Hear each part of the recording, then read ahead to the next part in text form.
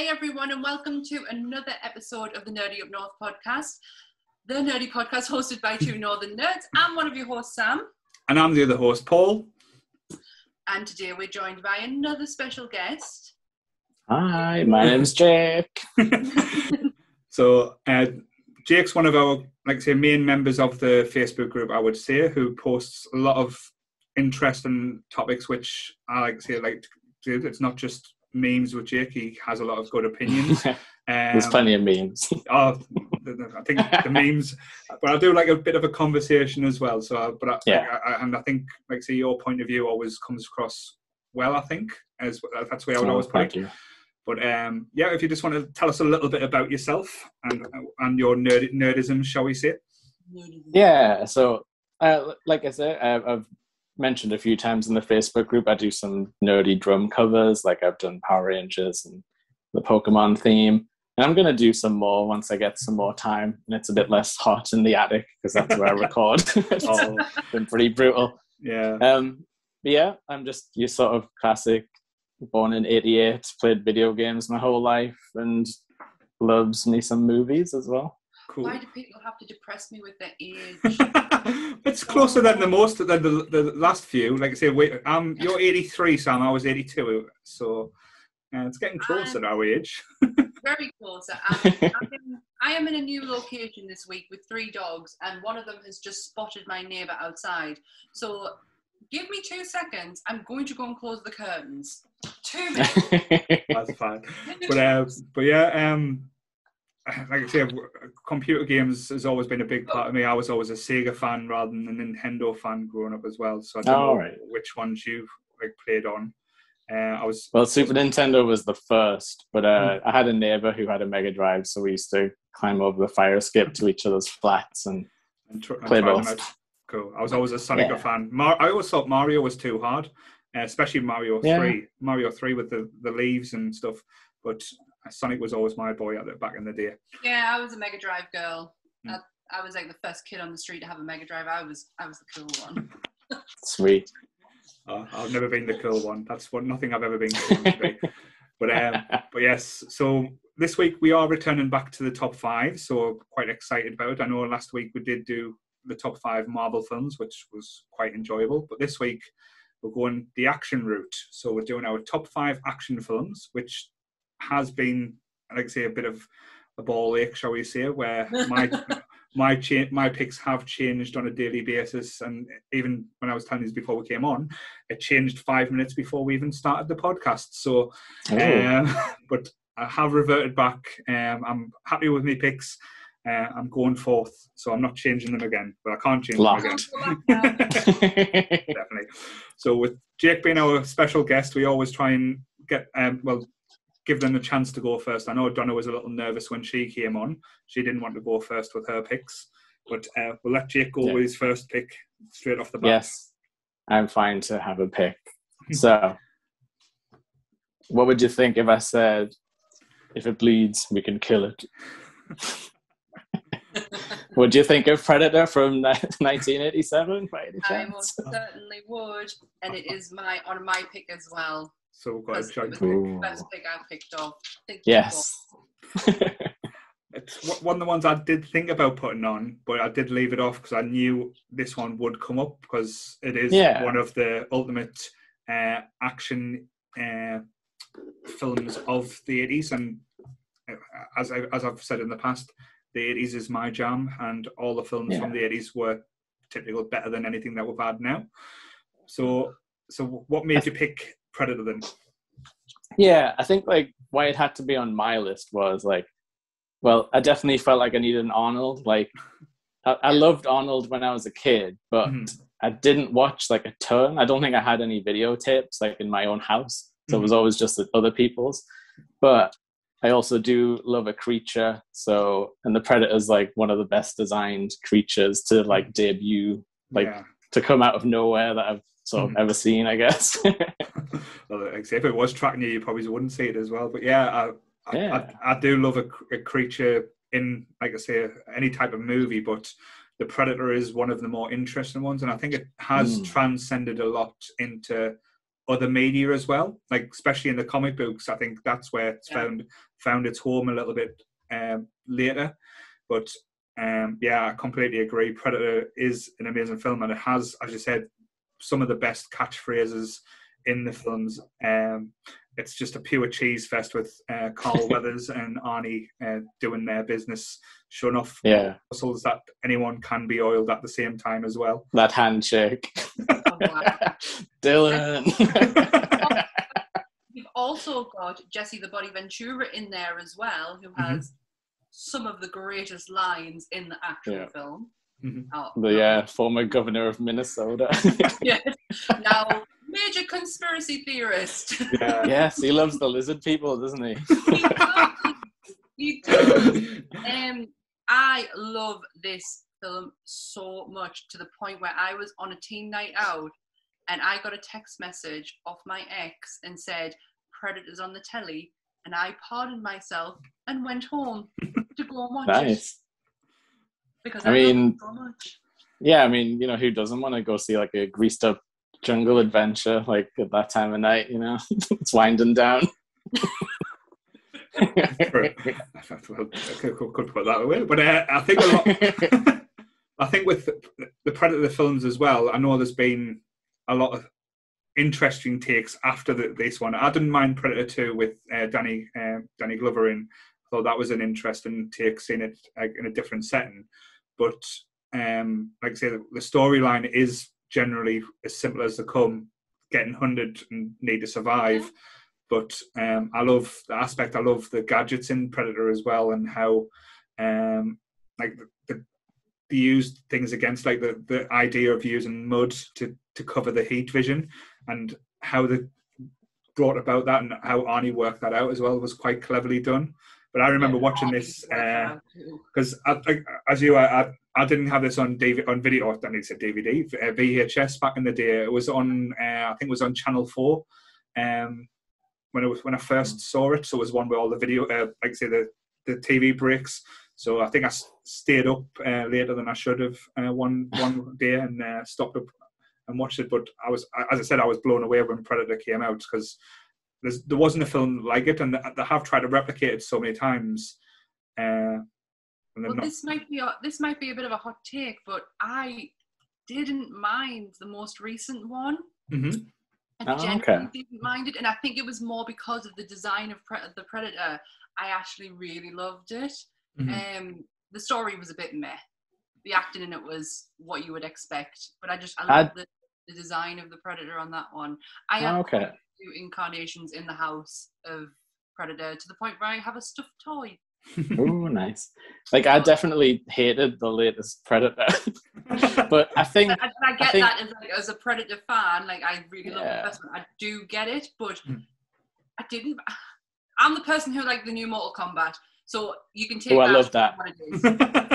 No, I love that. I think, like, for me, it felt like it was like a really kind of like, the script was like really sort of like toxic in a kind of way. Like, all the characters kind of hated each other. And there was no union there. Yeah, so I guess I kind of missed the camaraderie, like the whole like like tight knit group picked off one by one sort of aspect. Yeah, I blame Shane Black. Yeah, I know there was a lot of controversy about that film as well. Like with like I say, a lot of stuff that came out after the film, and the actual cut of the film wasn't what the original was intended. So like chop bits out, move things in position. There was a lot of stuff that I think I can't remember the actress's name now, but I know she played Cyclops in X-Men.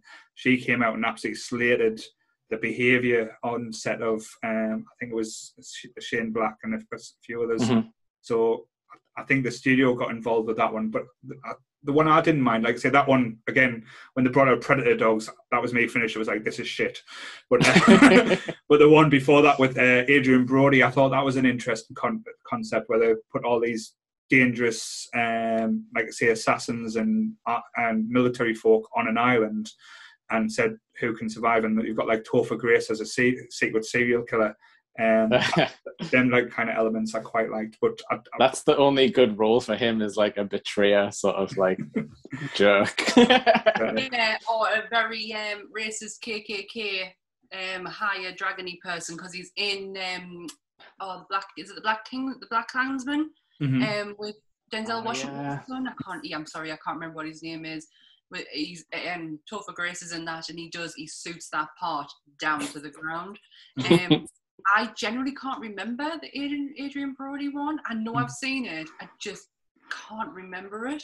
Yeah, it's kind of like Battle Royale, isn't it? Yeah, I think that was the premise of Battle Royale. But the only thing that jumps out in my mind, like the only thing that really made it very weird, was Lawrence Fishburne's character. He went all get very strange, and I didn't quite get his point. But I think what I love about the original Predator as well is because I'm sure I've read, I don't know if this is true, wasn't Jean-Claude Van Damme the original guy in the suit, but he was too short? Yeah, wasn't it? I think it was like a lobster creature, if I remember right. But I remember reading, because he was supposed to be like the Predator, and the pussy, he was either had an attitude on set or they thought he was too short or something like that. But it was the 80s, so I think Jean-Claude Van Damme was a bit ahead of himself there.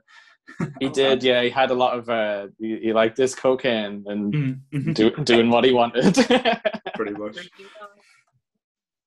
We're going into your top one, Paul, because mine was Predator as well. Cool. So I'll go with my only pick. I'm just double checking. Yeah, my only pick that's not from the 80s. So, so it gives you a taste of what's to come.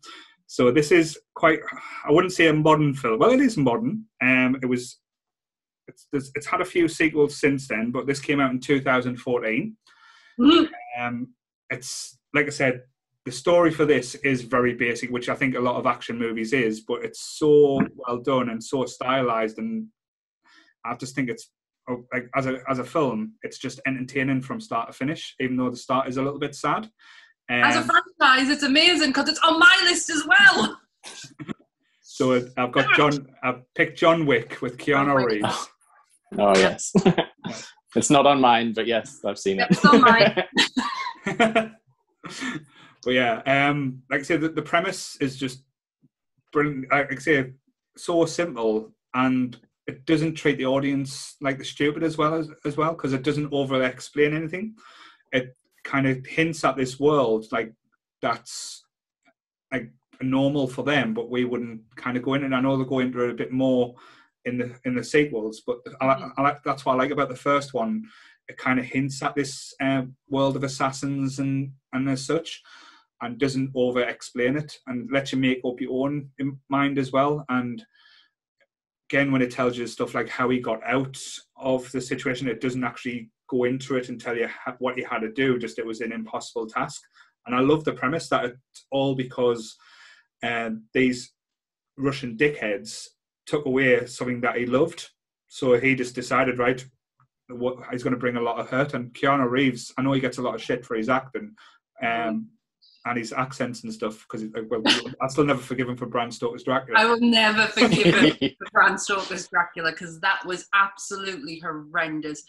But you are right. It seems like roles are just being made for him, because he's not really changing much. If you look at John Wick to Bill and Ted, the new one, to now you've seen the trailer for The Matrix.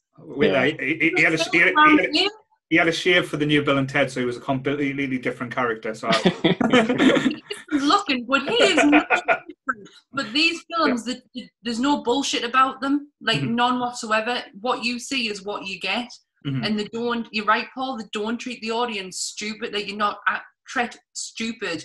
I absolutely adore this franchise, just the whole franchise. I love it, and I can't wait for the fourth one. I think it's going to be amazing. Yeah, I still get sad at the start when they kill the little puppy dog. That is heartbreaking. I'm no good when it comes to animals and stuff anyway. But because I won't watch a film that has any animal death in. I don't even know how. Nobody told me that was going to happen. Otherwise, I would never have watched it. I was heartbroken. I think that's why I like this one as well, because it came out of nowhere. There was no big because normally when a big action film's coming out, there's big trailers and advertising campaigns. I think we got a small trailer, then it was on the cinema, and went, oh, we'll go and see what it is. And it was such a big surprise. And the elements in it, like he's the bogeyman. He's I'll try and say it in Russian. Baba Yaga. That whole premise where he's just like not the baddest person or not the most skilled person. He's just the one that's most determined. He's hard as fuck. Mm-hmm. He was willing to take on all these assassins because they murdered his dog. Yep. Like, if that's how far he's willing to go for his dog. Mm-hmm. Like, but it's determined. It's because he gets his ass kicked a lot during the film when you don't really expect. But it's the determination that he's willing to go further and through everything more. And I love the whole continental aspect as well and the rules to it. And again, going back to what I said, that don't over-explain it. Where I say, this is basically this because of that. It says, these are the rules. They can't do this. And you go, okay. And you don't know who these hire people out. I know they're going to go into it a little bit. I think they're going to do a TV show as well about the Continental. That's fun. How it got started and so on. But and the cars, the fucking cars. I'm all about the American, the power cars and stuff like that. But his cars in that film is absolutely amazing. Up there with the Charger from Supernatural, shall we say? I was just going to say, there with Dean's car. It's a Dodge Charger. Is it a Dodge Charger? I believe so. It's called. I know it's called Baby, but yes. Yeah. But even the cast as well, like even the things like William Dafoe, like Ian McShane in it, and the guy who was I can't remember the guy in it now. He was just playing the mechanic, like I say, a little small role like that, but he's a big actor, but adds more to it than like say if they got someone in that wasn't part of it. But and the action scenes, if you like an action film, it's all about like the moves. And I know the director of the third one, he made it purposely, and because he wanted the audience to feel absolutely exhausted after the film. Yeah, I totally get that. Totally felt that. We watched the second and third one straight off each other because we couldn't, literally could not wait to get into it again. And then when I finished, I was like, I just don't want to leave. Halle Berry was in the third one. You've got Lawrence Fishburne. Yep. Keanu and Lawrence Fishburne working together again. Their chemistry is just magic. I had to pick this one because it's a recent one for us as well. I watched the first one when it came out and then didn't bother with the other ones until a couple of months ago. And I kicked myself for waiting that long, but then again, I was just so happy then. I was like, oh, I get to be back in this world again. I love it. Yeah, you got like a massive block, like hit all at once. But yeah, like going back to what you were saying about like the, them sort of like respecting the audience, like with this kind of like hints at like little story, like the coins and everything, kind of just putting it out there. Like I think in the action scenes, the way it's shot, I think they respect the audience there as well. They're kind of just like, we're going to go. He's never going to stop. And like, we think you're going to come along for this ride. Like it doesn't like stop to like focus on stuff too much. Yeah. It's just like boom, boom, boom. He's over here now. Like everyone's dead. No, I get what you mean as well. Cause I know a lot of like films they do the quick takes, the quick cuts. I know, I loved it. I went to see, I don't know if Sam's seen it yet, Shang-Chi, the pictures. A lot of the action scenes and the fight scenes there, they do the quick cuts. So you close up, quick cut, and you don't know what's going to happen, but you pretty much see everything that's happening in these ones as well, which is like sometimes very brutal, but in a good way. Yeah, you feel every punch, every kick, every smack to the ground. You feel it all because there's no cutting in between. You're just watching it like go like as it's happening. It's just I love it. Yeah, like that first, I love it. Isn't it like in the first one is when he goes through like the dance club, isn't it, or some kind of similar place? Oh no, I think that's the third one when he goes back. When he goes back to, because you find out he's actually Russian. Because I never knew he was Russian. And Angela, is it Angela Houston? She's like his family, and he's got to go back and. Then he gets disowned by them by using, like I say, a medal or something. But she still respected him for it. She still had a lot of respect for him. But I think what we've said before, he was born to play this role. I don't think anyone else could do it as well, unless it, like we say, it was an American, if that makes sense. Because I think it had a very Eastern feel to the film, like a John Woo style, I think. Direction style, but I definitely see where you're coming from there. I feel like I only have Face Off to reference when it comes to John Wick. So, Lots of dubs. So very good. So, but yes, so that's my first pick, John Wick. Cool. Well, as I've had my first and second pick taken, Stolen. you can go next, Jake. Yeah, okay. So another one that is a pretty famous film and could be considered by some one of the greatest Christmas movies of all time. Die Hard. In my list. And I'll join with this one as well because it is in my list. This is one of the ones I was debating taking out because I wanted to keep it for Christmas. But oh, sorry. But I don't think you can have an action film, a top 5 action film without having Die Hard, even though Bruce Willis is meant to be a bell end in real life. But that his albums are kind of tips are often for that, don't they? Very true. But no, just finish, like I said, again, going sidetracked here, I've just finished watching Brooklyn Nine-Nine, and the reference to Die Hard throughout that show, it brings back me love of the film as well. Yeah, same here, Jake's. Because we've just binged the series and then gone back and binged it again. And Jake's love for that movie just makes you want to watch it, and especially the episode where he gets to recreate it in the shopping centre. Yeah, or he gets for him. They get trapped in Nakatomi Plaza as well, don't they? Yes. But that was a genuine surprise. I didn't know that Nakatomi Plaza existed. So then when I saw that in that show, I wanted to go to there just to stand in front of Nakatomi Plaza. That's where Hans Gruber fell to his death. Yeah. The buildings. I don't know if any of the interiors were real, but the outside definitely. Well, I suppose they had some outside scenes with the cars and stuff. So yeah, but I think with Die Hard as well, not just a great film, but it was, in my opinion, had the greatest bad guy in Alan Rickman. Greatest bad guy ever. Hans Bubby. But yeah, I just said Hans Bubby, like the creepy guy, which I can never remember his name. No, Alan Rickman and the Sheriff of Nottingham, they're like just on par with each other.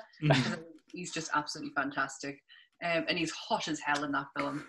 Just going to put it out there. He's just like he always has like good line reads like Alan Rickman and kind of everything he's in, but it's just the kind of fact that it's kind of like the stereotypical like American cop guy versus like the kind of straight-laced like, you know, professional gangster. And just like the delivery on like, now I have a machine gun. Ho, ho, ho. It's just like, it's perfect. Because you can tell he's like pissing him off. Such an amazing impression, by the way.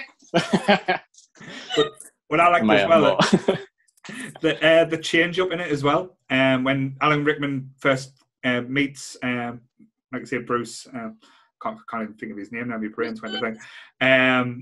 He changes his accent. John McClane, yeah, that's the one. God, I'm losing points here. But he changes his accent to an American accent to try and trick him. Yeah. But Alan Rickman, being the actor is, he does a flawless American accent, which like always blows us away. But yeah, that's one of my favorite scenes is when you see him flip, because you're so used to hearing that. He's German, isn't he? Yeah, German. I think Hans was meant to be. Was it Austrian? I don't know. I can't remember. Possibly. I don't want to offend anyone, so. Well, he's British in real life, but he was playing. And then they got another British. Then they got another British actor to play his brother, playing another Asian. Oh yeah, Jeremy, chewing up that scenery massively, as he always does, I guess. He does. He does. If you watch Watchmen, he does.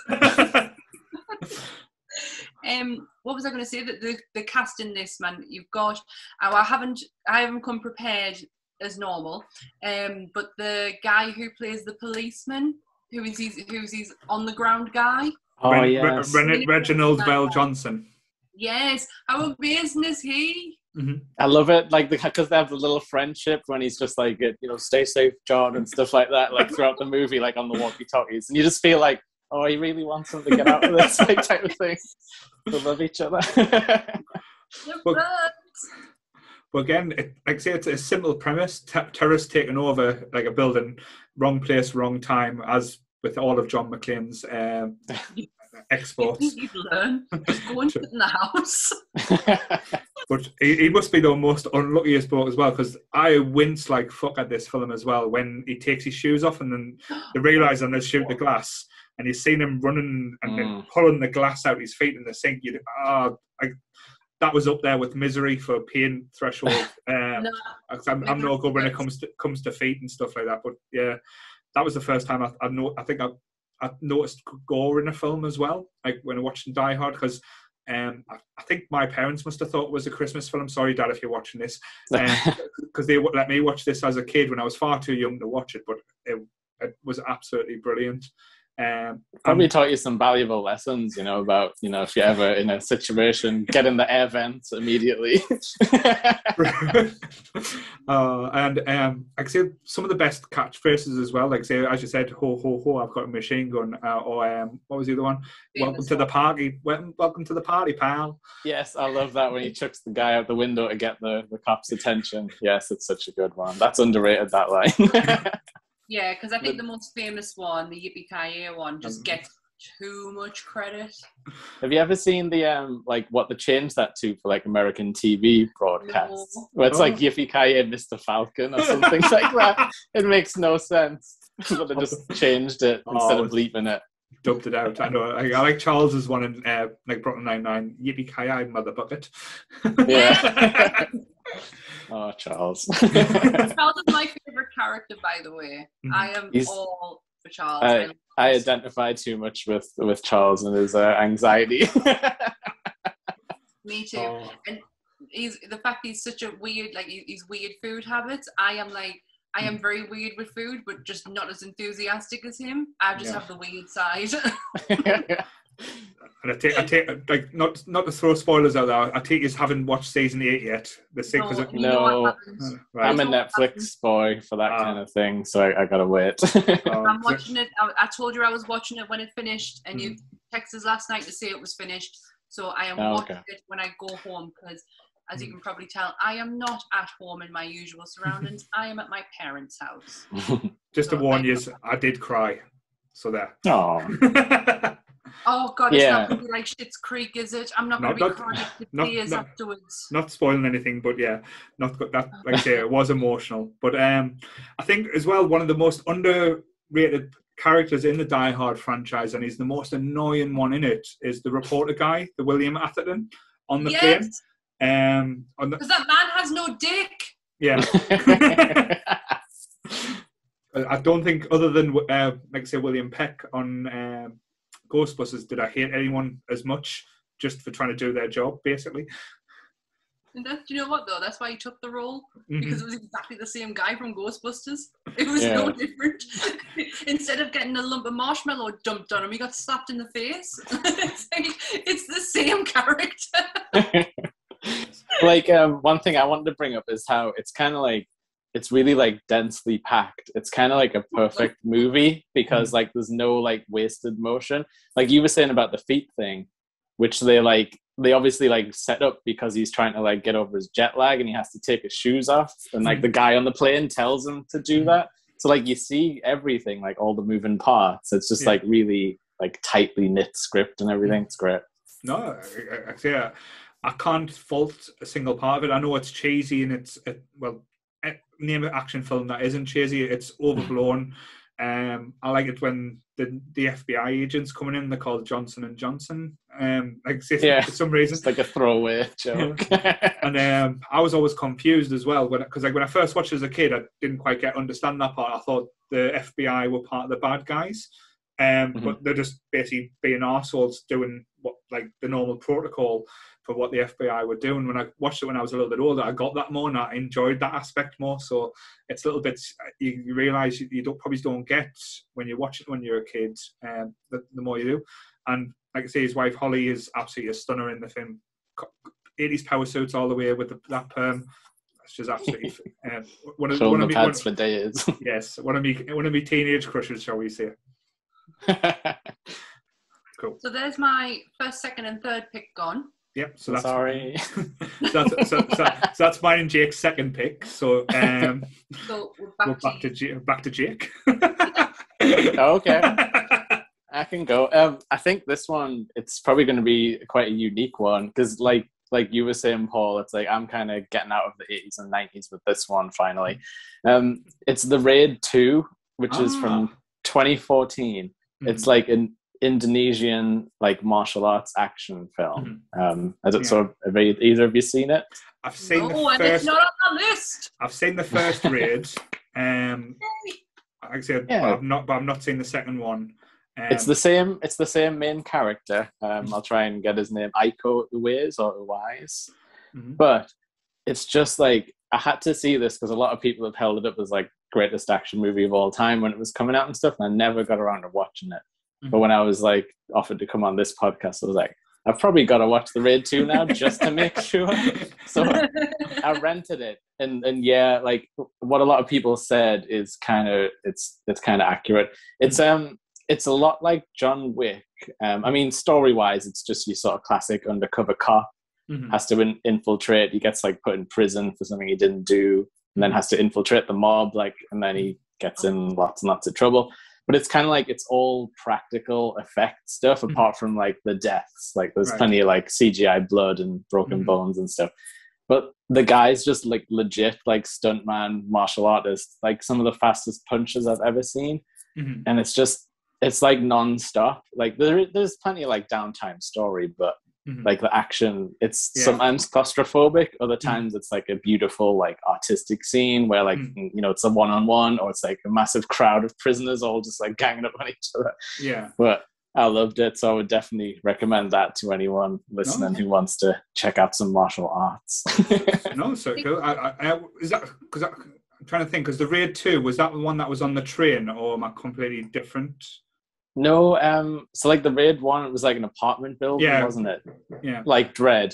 No, that's why. That's why I watched the first Raid, because I was told it was pretty much exactly like Dread, and I love Dread. Yeah.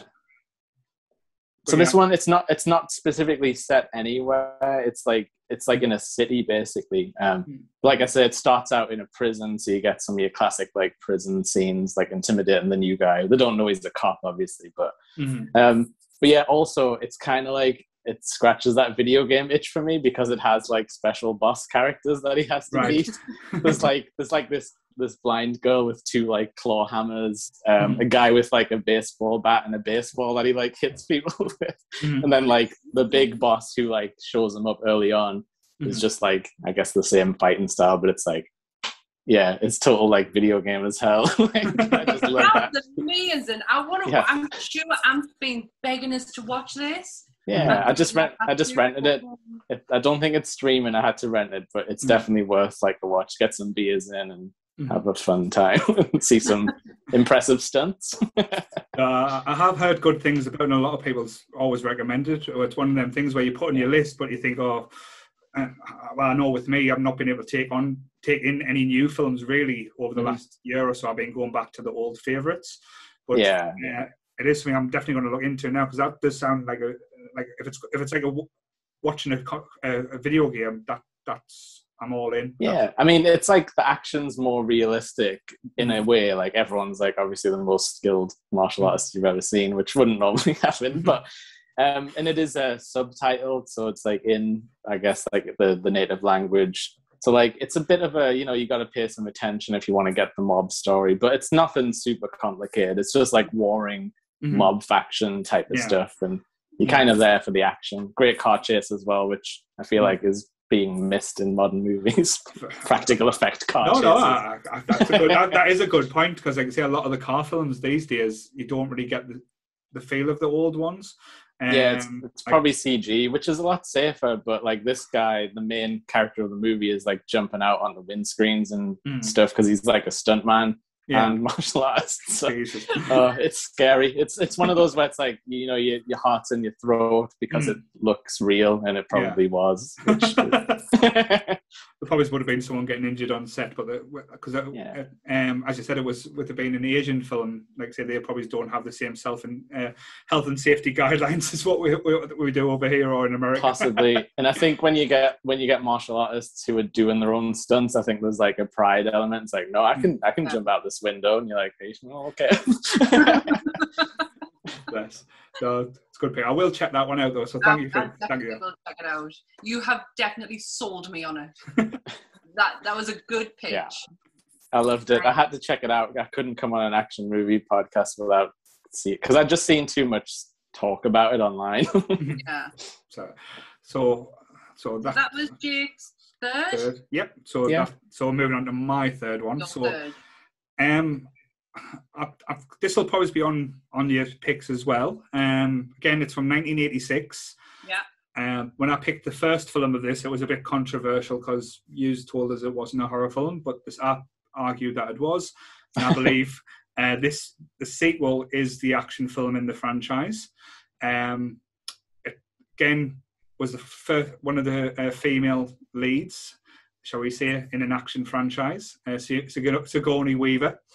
And it's Aliens. Not in my list. Yeah, it's not in mine, but I did watch it in the run up to this on Disney Plus, so I've had a recent viewing. I just love the elements to this. Like, I know the colors used and the design and everything. Like you, Jake, I watched it quite recently again just because I noticed it came on Disney Plus, and I thought it was quite funny watching Aliens on Disney. I don't know, it was quite good.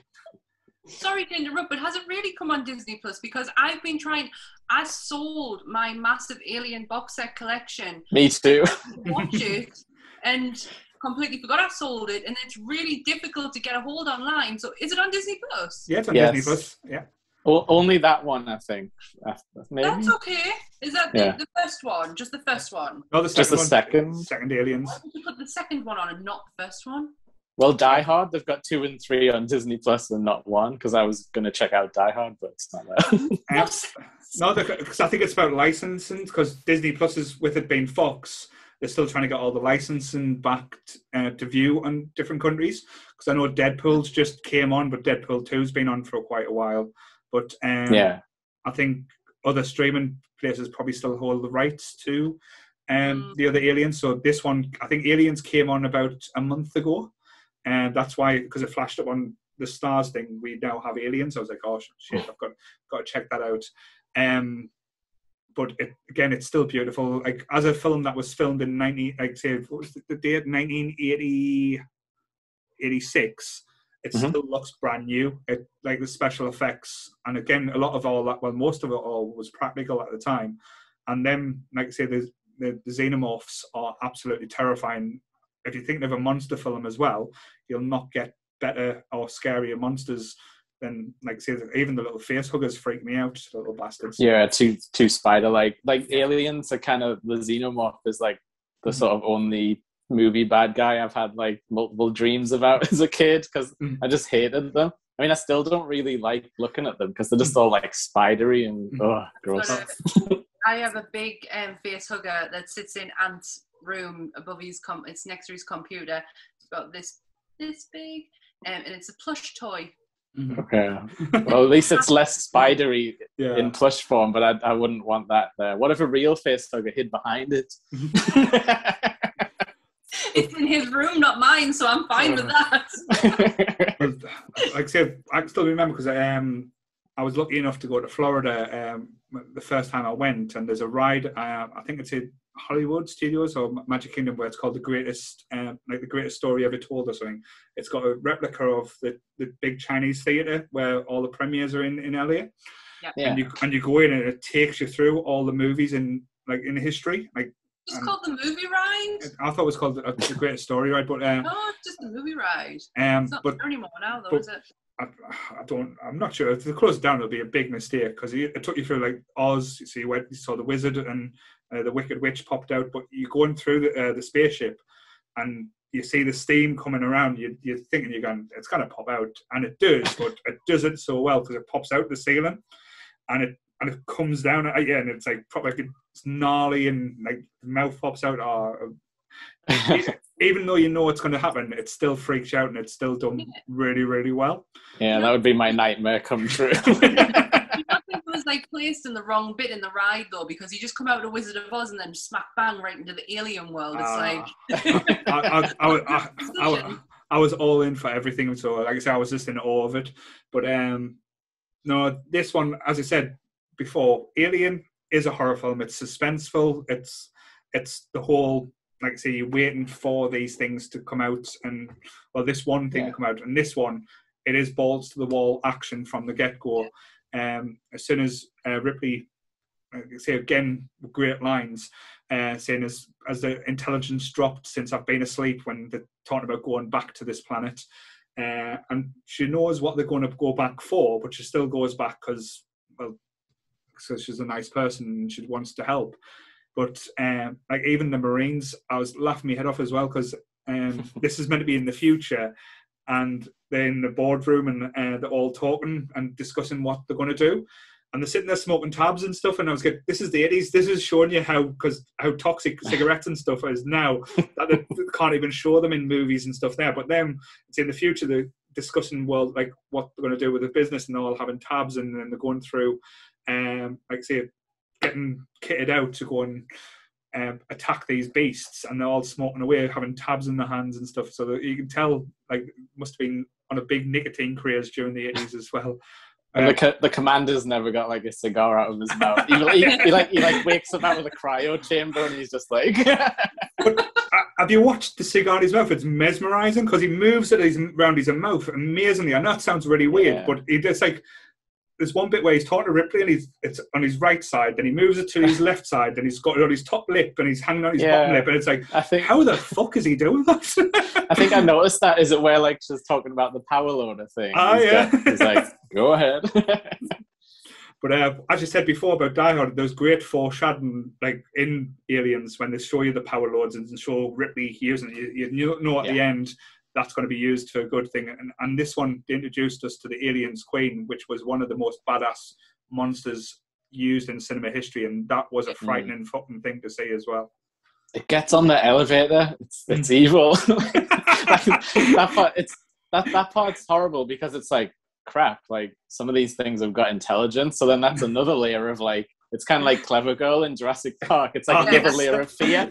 Like, this thing could like navigate its way through a structure to get me. Still, it's not an animal. But it's still coming after you as well, though. That's the thing. Yeah. But like I say, when you look at the cast as well, it's got Michael Biehn, who's fought every single, like say, bad guy in the universe now. He's tackled the Terminator. He's tackled the Mandalorian as well in Star Wars world. And Bill Paxton, absolutely brilliant in this role as Hudson. Game over, man. Game over. He's like, he's me. Like, if I was in that movie, it's good. They're coming out of the walls, man. Like, running immediately. 100% that will be going through my head. I'll be like, shit, I want to get out of here. I do not want to be involved with this shit. Please, let's get this sorted. But he's like, do you know what I didn't? Sorry, I interrupted you. I was just going to say, like, what I didn't notice when I was a kid, but on this later viewing, I didn't notice how the corporate guy is just so evil, and it's obviously like a send up of like, 80s, like, Wolf of Wall Street culture. Yeah. And it's just like, it's still kind of scarily relevant, like if you work for a big company, which kind of sucks. But he's a great bad guy, because you just want Ripley to like blow his head off. But she doesn't, but like, she could. Justified. Oh no, because it was Paul Radner, wasn't it? Paul, I've forgotten his name there. Is that him from Mad About You? Yes. Mad About Me, or something like that. Paul Reiser out of Stranger Things as well now. Right. But like say, he starts off saying, he actually tells you, I'm the good guy at the start. Yeah. They're the actual words. That's the words that come out, so you know he's going to be a fucking dick. But the whole sinister part, when he locks Ripley and Newt into that in the medical bay and takes the gun from them with the facehuggers to get around getting the aliens back, was so sinister and so well done. You just wanted them to hate the guy after that. But as an action film, it's got every single element that you were looking for. Like I say, the gunfire, like I said, the actual fighting, and then there's a robot fighting a giant alien at the end, which is just amazing. And I'm all about the giant robots. Yeah, I'm all about the giant alien. I think the alien design in this is just absolutely unreal. Mm-hmm. Who did the design again? Oh, it was Giger, H.R. Giger. H.R. Giger, yeah. Yeah. Just amazing, absolutely amazing. I remember seeing one of his books in America once, and it was just page after page of all this beautiful artwork, and obviously a lot of alien in there as well. And it was so much money. Yeah, it's very so much money. Yeah, it's always interesting how phallic it was. It was all quite sexual organs and orientated as well. Sexy as hell, his work, like unreal. I just wish I had like a camera phone. I would have just taken pictures of it. I'd have been happy with that.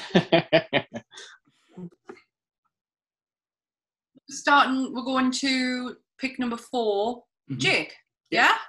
Yeah? Yep, I can go. I feel sorry for Sam. She hasn't even got to tell us one of her picks to start with yet. Week was not my week, and I knew that coming into it. I knew whatever I picked, someone was going to have it. I was fully prepared for this. Cool. Okay, so I've got a slightly, possibly more obscure quote for this one, but what movie do you think of if I said Teddy Bear? Oh, Demolition Man. Yes, 1993's Demolition Man, starring Sly Stallone and Wesley Snipes. Awesome pick. Not on my list. Thank God. Thank the God. Still trying to work out the 3 seashells. Yes, they even showed up in Deus Ex, but that didn't explain it either. Oh, brilliant. Like, I remember watching this again. I think I didn't get it on like VHS. I think I watched it on like ITV when it was being premiered, but completely caught us out of left field. You didn't expect it to be as good as it is. Sly Stallone, Sandra Bullock, Wesley Snipes. Wesley Snipes is absolutely the star of this film. Unbelievable. I think it's one of his best films, I'll be honest with you. Yeah, he's so like fun, but also like scary at the same time. It's just like a really interesting performance because like, you know, he could like kill you, but he'll also make a joke right before he does it. Yeah. Does some like crazy spin kick. But again, even with the premise of the film, it's an evil corporation in the background that's running the show, that's playing them off each other. But it's a very 80s theme, isn't it? Evil corporation. And then it's definitely a theme in my list as well, yeah. It's a theme in mine too. Here's the embarrassing thing from me. I have seen it, but it was only a couple of years ago. That's not an embarrassing. Oh. I know you're not very How does it hold up, like, from a modern viewpoint? You know, like, first watch? It was absolutely unreal. It takes you back to when you used to get flutters about films, like, because now everything's all recycled, and you always say, "Oh, they'll never make one as good as that." And that's that kind of film. I loved it. I love Sylvester Stallone anyway. Yeah. I generally adore that man. So it was right. I really enjoyed it. No, that's my professional. I really enjoyed it. Yeah, I was just interested if it was like a nostalgia thing, because like I don't hear like a ton of. I mean, people talk about Demolition Man, but like not a ton. There isn't really many memes made out of it other than like 3 seashells. That's the thing. It's like comedy and action. It's kind of like it's got a bit of everything. And like my favorite's like the thing that like stops him, like gives him fines for swearing. That's just on the wall. And it's just like John Spartan, blah blah blah blah blah. Like every time he says anything. Also, like, is that the most ridiculous main character name we've hit on tonight? John Spartan. John Spartan, possibly, yeah. And Simon Phoenix for the bad guy, wasn't it? Simon Phoenix. Yeah. And I remember Sandra Bullock's character, but as you said, the comedy aspect, I absolutely found hilarious the bit when she invites him over to have sex, and he's getting all excited and stuff like that, and they put these weird helmets on, and it's like the most bizarre little sex scene ever, and he's just like, let's get down and let's do it, and it's just like this is the most disgusting thing she's ever heard. And yeah, just like exchange of fluids has been like outlawed. Like, well, just like, oh, well, when you say it like that. This wasn't an 80s film though, was it? It was a 90s, I'm sure. 93, yeah. 93. I thought so because it did have an 80s vibe, but I think what you're saying as a nostalgia thing, I think the action genre at the moment is taking a bit of a hit because it's inundated with shite like, if you like it, the Fast and the Furious crap. I know. Yeah, I've never seen it because it doesn't show up on streaming, and I might have seen 2, I guess, or 1. I can't remember, but yeah. Yeah, because it went from drag racing to apparently the last one is basically went into space, so it's went full Jason. Oh my God, the Jason. It's went to Jason X standard now. Oh my God. Yeah. But like I say, if you think about modern action films other than John Wick, you can't think of it like one that jumps in the top of your head where you can think like modern horror, modern comedy. Action films is a bit of a dying art because, as you said, CGI does play a big part of it, and I think it takes a lot of the elements out of it now. Where back in the day, the practical effects, practical explosions, does have like better impact. Like, could you imagine them trying to do the Blues Brothers now with that car pileup? They just couldn't do it.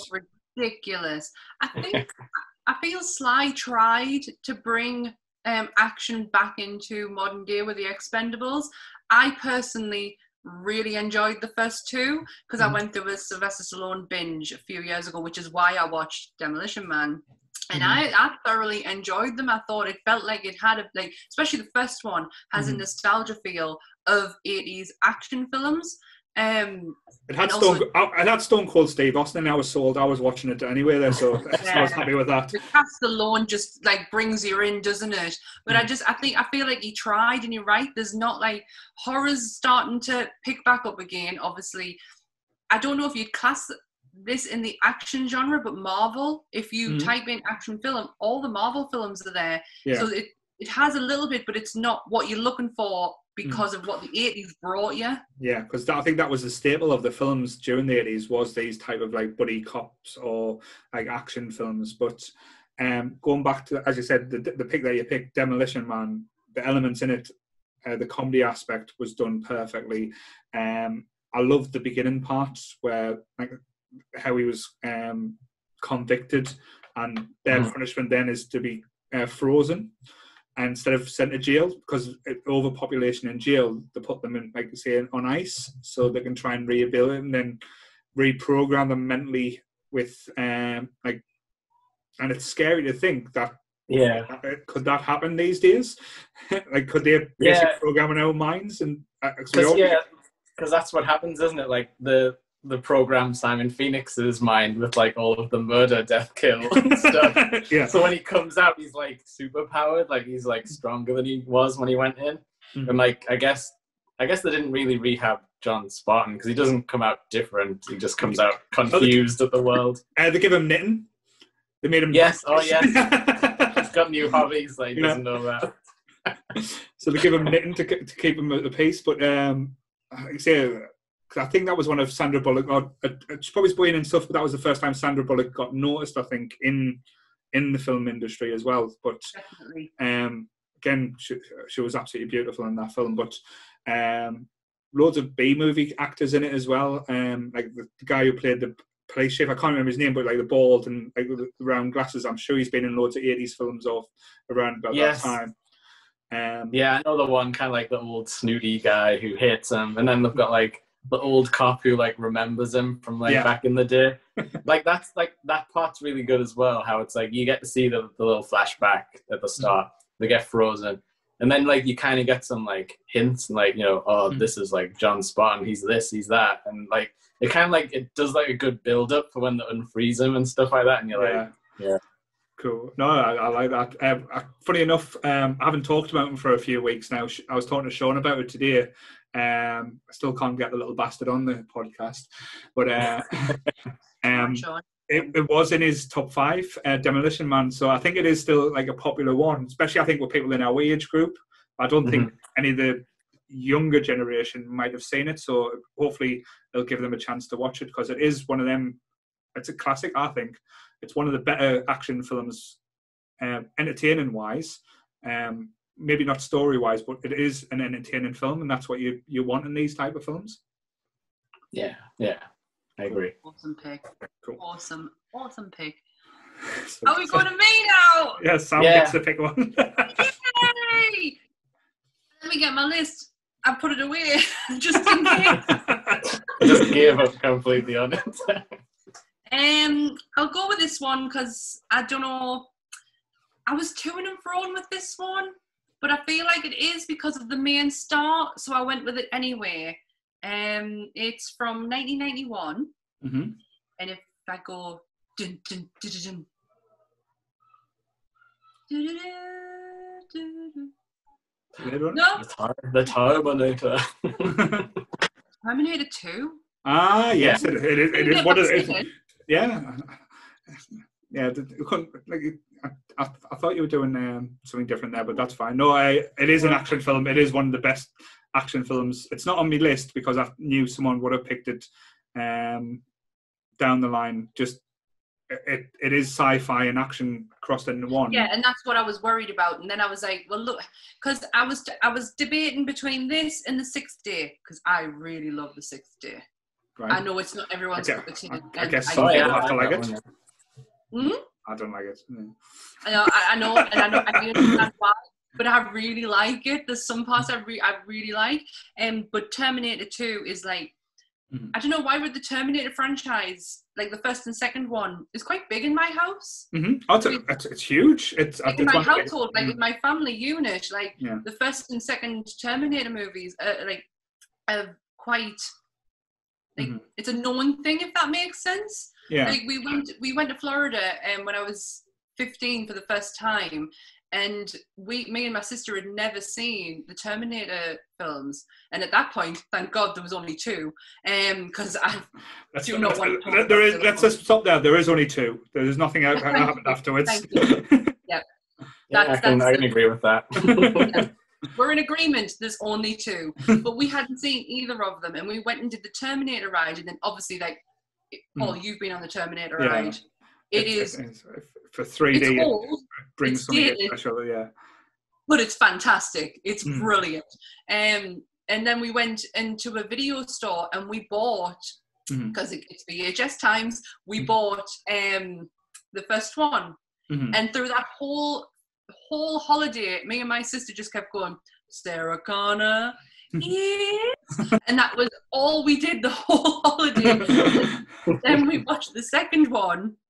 Obviously a Scream reference in there, but yeah, we watched the second one, and it's one of my sister's favorite films.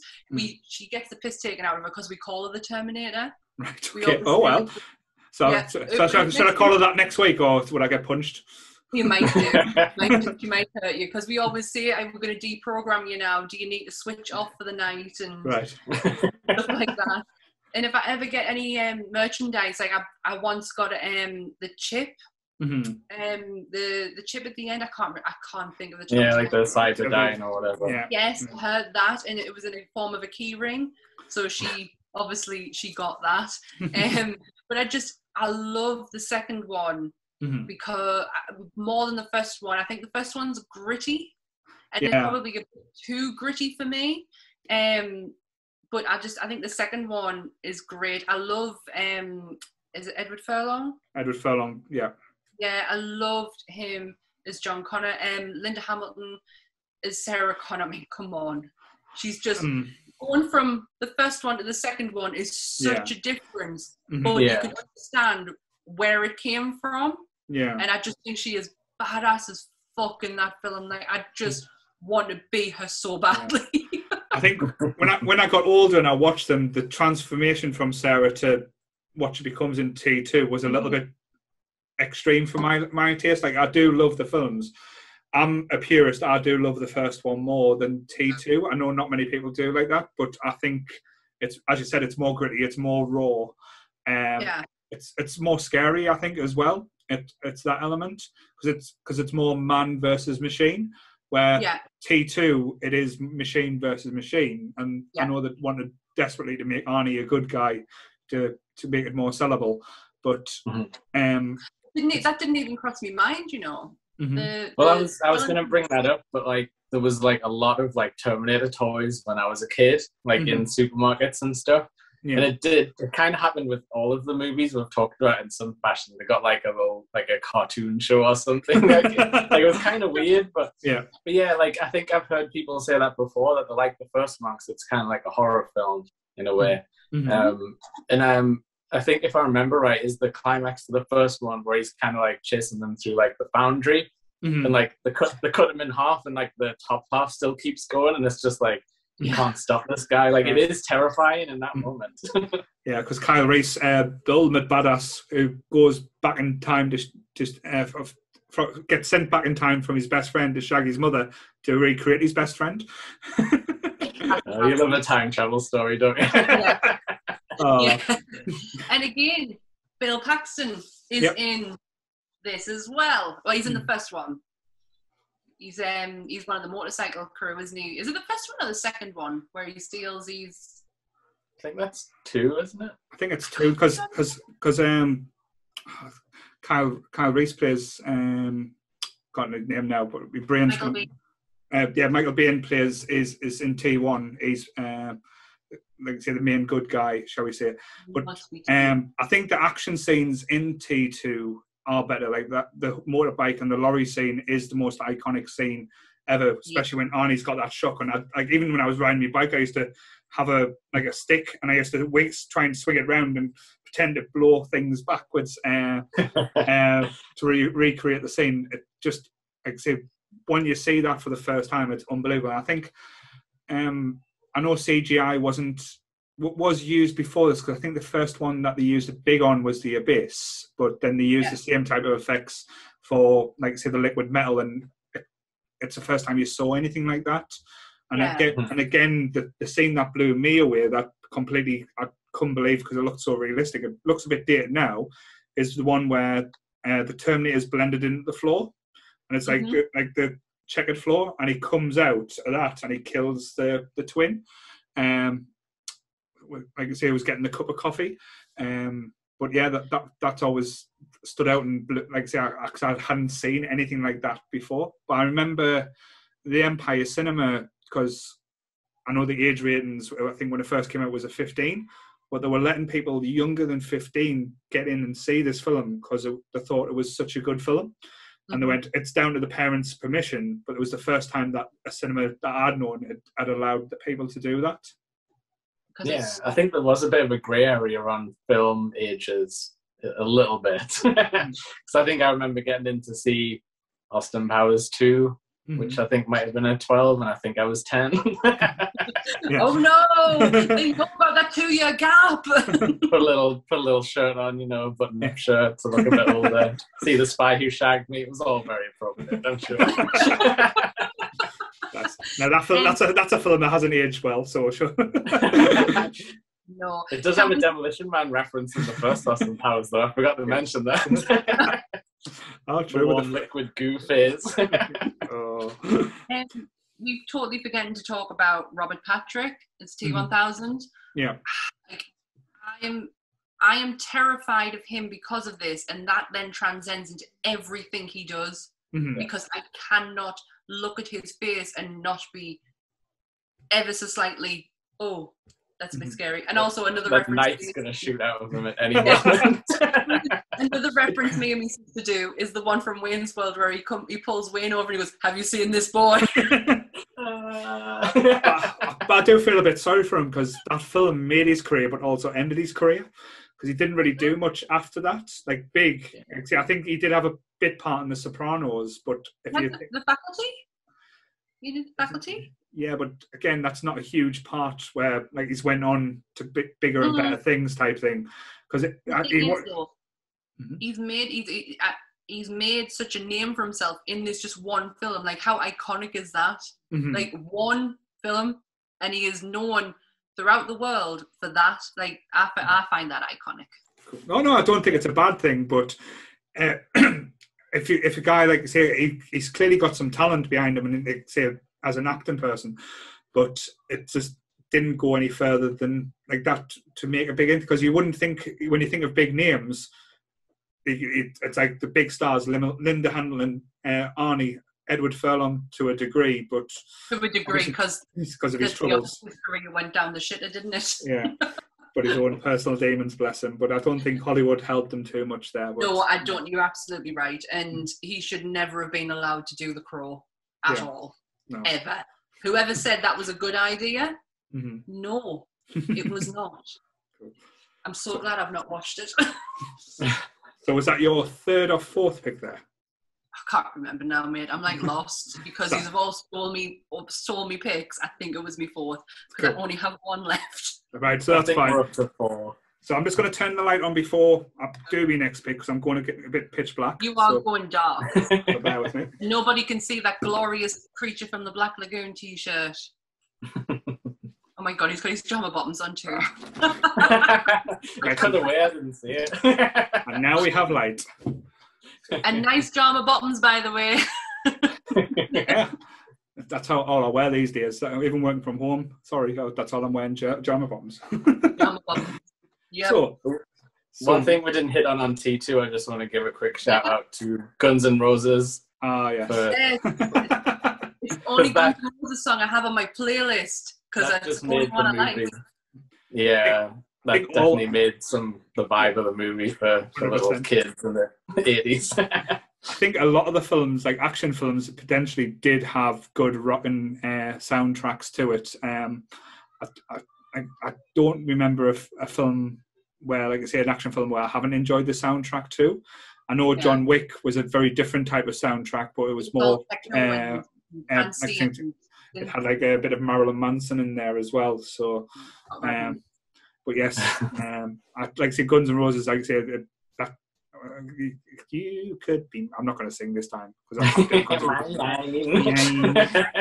can't do Axl Rose well there. But yes. I love the way he says, way out of line. Great song. Yeah, Arnie's in the video, which was probably another like landmark sort of thing for music videos at the time. Like, they're a waste of ammo, and maybe he was right. but to be fair, that's what we're missing these days as well with movies, big movie soundtracks or like songs that go compiled. Like I remember. Actually, I know the film wasn't great, but the Smashing Pumpkins doing a song for the Batman Forever film, and it was absolutely brilliant. I was just about to mention Batman Forever because for some reason, doesn't it like the opening credits start with like Seal, Kiss from a Rose? Yes, Kiss from a Rose, yeah. Which is possibly one of the greatest songs in the entire world, but it didn't really fit the Batman Forever vibe. I didn't think. No, a lot of them, no. I used to like watch a nice sing along though. But I used to like watching the music videos because you used to see clips of the film and before the film came out, so you can get like bits of things, especially with a big. You don't get that anymore, do you? You don't get a music video that is associated with the film and actually has either the person or parts of it in there. But going to Batman Forever, I only watched it like last year. Sorry, let's hope Ghostbusters Afterlife brings that back. I can do with Ray Parker Jr. bringing us back to life there. So. Yeah, Buster makes him feel good.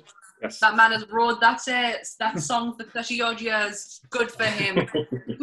Yes. So my next pick has probably the most iconic line in any action film, and just by uttering it, you will know I'm too old for this shit. Oh. Yeah. Oh God, it's not on my list. It's not on mine. I mean, introduce it though, but yeah. No, it's fine. So 1989, Danny Glover, Mel Gibson, Lethal Weapon.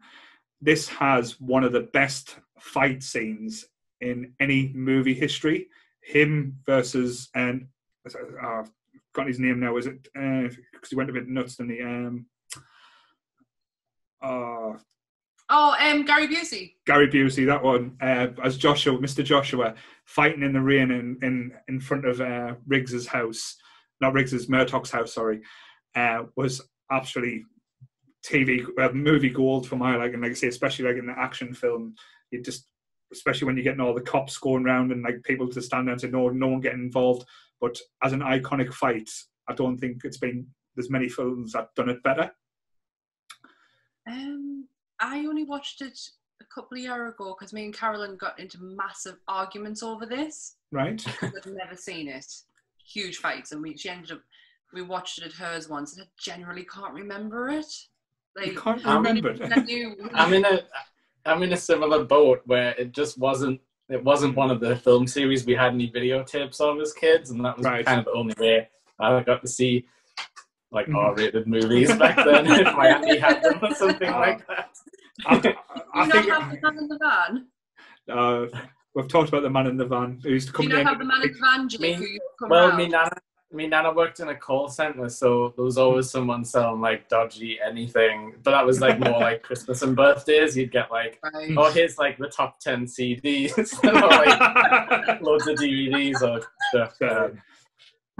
I absolutely love this franchise. Even like I say, I love Lethal Weapon 4, which doesn't get too highly credited, but I probably watched Lethal Weapon 3 before I watched any of the others, because this was a very, as you said, an R-rated. They were very violent, they were very graphic, they were like very 80s, shall we say. It was all about the drugs, sex and rock and roll back then. I mean, I think I remember there being a naked woman almost immediately in Lethal Weapon, but that probably says more about me in my memory. Teenagers. Yeah, it was it started off with a naked woman jumping off a building and getting crashed into a car. Wow. With very perky boobs. But yes, I still remember that. But like the whole idea, again, it's corporations, people getting involved. Taking over, beating the man, but having Danny, like I say, pairing Mel Gibson and Danny Glover together. Mel Gibson as the loose cannon was absolutely brilliant. I know he just came off, I think it was Mad Max, these films, which again is another great action film which didn't make my lists. I wasn't that over infused with the Mad Max films. I did love the Thunderdome one, even though most people don't. That was on my honourable mention as well. Was going to be Mad Max Fury Road, because that's like pretty good. No. Sam doesn't like Tom Hardy. That's okay. I mean, he's not the standout. It's like actually it's everyone else. So I can agree with you on that one. It just makes no goddamn sense. Like it doesn't. It has very pretty colours, and for all it is the apocalypse, it's really clean. Well, there's a black and white version of it there as well. You can actually see they brought out a black and white version of Fury Road. Don't know why, but they did. You can just put it in the sea, Paul, because that's where it belongs. I'm glad I didn't put it on the list now. Get up and walked out. You just stayed at the dogs for an hour. Bless. But no, like I say, with the Mel Gibson role, he played, like I say, a proper man on the edge, lost everything, didn't give a fuck anymore. And it sounds like Mel Gibson in real life. Pretty much, I don't think it was too far from the truth, being honest with you. I think that's what I might have done. And seeing him getting pushed and like almost wanting to end it all was quite harrowing. But Danny Glover again is absolutely brilliant as a downtrodden detective who's just wanting like a few days away from retirement. But the typical bullshit. But them pairing together just made like the movie and all the action elements, like even the bad guys, like as I said, Gary Busey as Mr. Josh, who was quite sinister. And again, it's about drugs and corruption, all about the 80s. And even the sequels afterwards, like some of the best lines in any films comes for the sequels as well, like Lethal Weapon 2. Me again, Sean quoted for each other as well, going, "I've got diplomatic immunity." It's just hilarious. Immunity. Yes, but most evil superpower. Exactly. But as a balls to the wall action film, I don't think you could have a list without mentioning Lethal Weapon. And even the TV show that they brought out, like I say, it did have a short run. I think it only ran for 3 seasons. Was done really well. Was a big surprise to me. I know there was problems in season 2 with the main actor going a bit crazy and actually trying to hurt members of staff on stage, on set. Wow. Is Mel Gibson just like his spirit just running through this franchise? Yeah. You listened to that voicemail and it kind of took over. Yeah. Potentially, but if you haven't watched the TV show, I would highly recommend it, just simply because the way it's done, and again, it embodies the relationship between the two people, like I say, from the two different areas and aspects, and it's just, like I say, a shit good film. That's the best way I can describe it.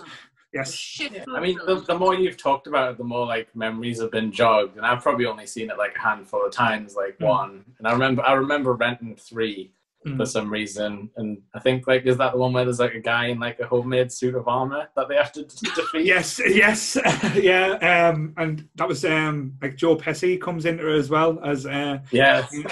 I think Getz, I can't remember his first name, something Getz, where he plays a shyster, like one of these lawyers that chases after people to get, then he becomes a private eye. But yeah, like that's the one, Lethal Weapon 3, when he's got someone in a suit. Or is that 4? I might be the 4th. This, I'm not sure. It could be. Because it was just a random. It was like a can't find anything else at the corner shop, got to rent something type of thing. I think I got that in Ace Ventura too. But no, I think I might be in 4 because that was the one with Jet Li in, because that was the bit where actual Riggs says, I'm getting too old for this shit, rather than Murtaugh.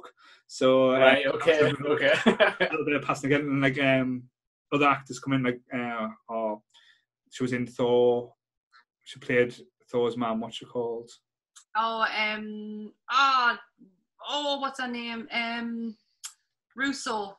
Yeah, Russo. She plays Riggs's love interest and gives him a bit of purpose in life again.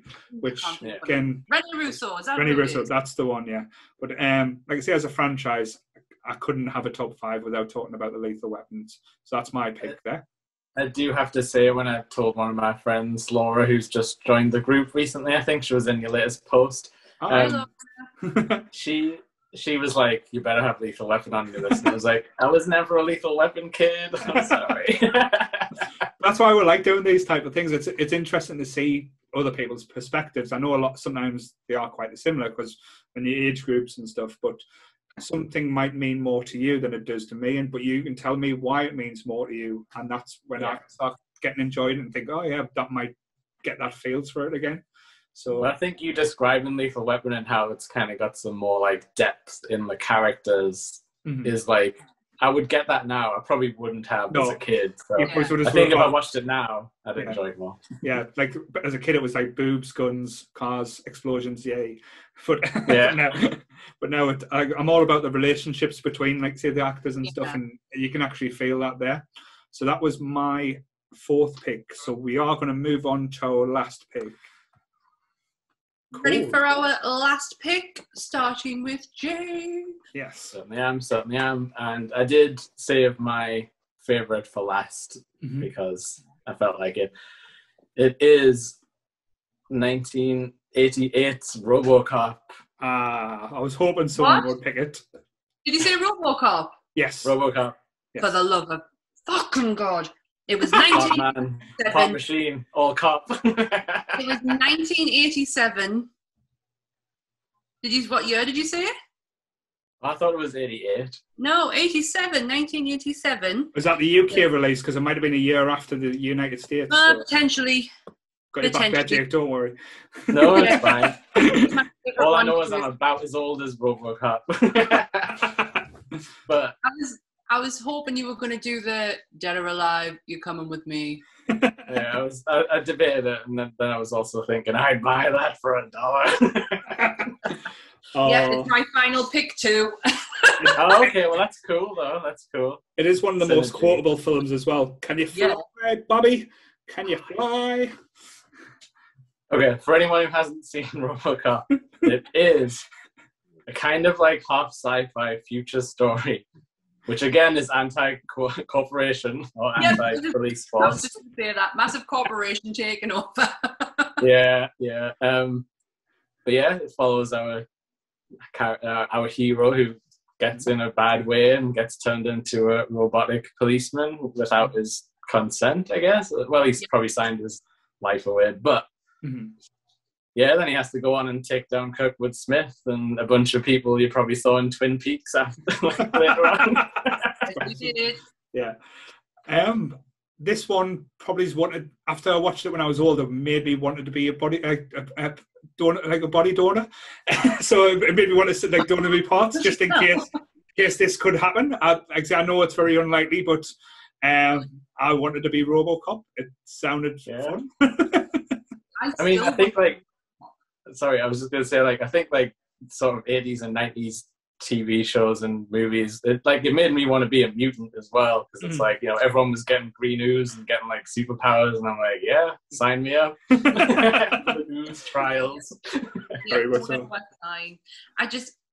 again, this is a recent one for me. Not as recent as last couple, it's probably the last 10 years. God, not even that. Probably the last 5. I remember watching it in my old flat, and I absolutely fell in love with it. Like, once it finished, I played it again to watch it again. It's definitely got a charm. It's got its own charm. I know they've tried to recapture that when they remaked it, but they made it a little bit too soft. With RoboCop, it was very, as you said, 80s, very hard, very brutal, and very adult at times. I know, like with the sequels and stuff, they went into different depths, like segregation and drug abuse and stuff, which was quite interesting. But with the RoboCop, the first one, it was quite pure.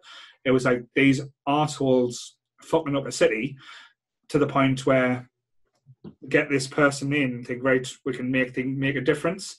And even like when he's starting out, like when the gun comes out, is very Western, very old school as well. It's just very cool aspects. Very TJ Laser, if you take the film literally. That TV show's kid likes. But going back to one of your previous picks as well, because I think this one's quite similar to Demolition Man as well in feel. It's I don't like satire, isn't it? Yeah.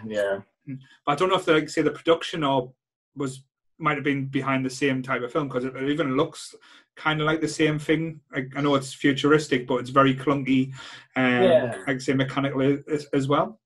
The dirty like future, kind of like Alien as well. I meant to say that, but yeah, like how everything's kind of like dirty and steam coming out of it and stuff like that, even though it's high tech. Yeah. We've not moved on to like solar power or anything. It's still on steam power and stuff like that. But I like the whole perspective when they reprogram and stuff, and you see it from his perspective, and you see everything coming out from the visor and stuff.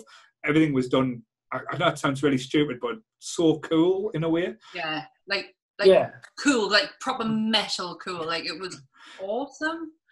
The main guy, Peter Weller. I have to keep checking his name because I don't want to call him Paul Weller. I've been doing that this week, thinking about it. I'm like, I really don't want to call him Paul Weller, so I have to keep checking Peter Weller, who, by the way, is 74. Like, that makes me feel old, thinking like how young he looks in RoboCop, but obviously, yes, he would be, because it was the 80s. He showed up in Dexter as well, didn't he? That's the only other thing I've seen. Yeah, I was going to say he was brilliant in Dexter, but as soon as you realised his face and you thought, shit, Dexter's going to get fucked over by RoboCop here. Drop it. That's a crossover we needed. He's also Batman as well. All right. He's Batman in The Dark Knight, the animated film. That's pretty cool. Yeah. He does have a good voice. Yeah. He has an amazing voice. He definitely has a good voice. Do you think he got cast for RoboCop for his voice, though? Because might have been his nice lips. Yeah. Hey. He does have nice big lips. I get that. I nearly went all Johnny Five on you. That's such short circuit. Hey, laser lips. I did always wonder that when I was a kid, though. I was like, why don't the bad guys shoot him in the mouth? Which isn't a nice thing. But there might have still been metal behind there. Yeah. Well, it is a good point. Like, say, would you not, if you were getting fucked over by a machine, that he wasn't exactly quick as well.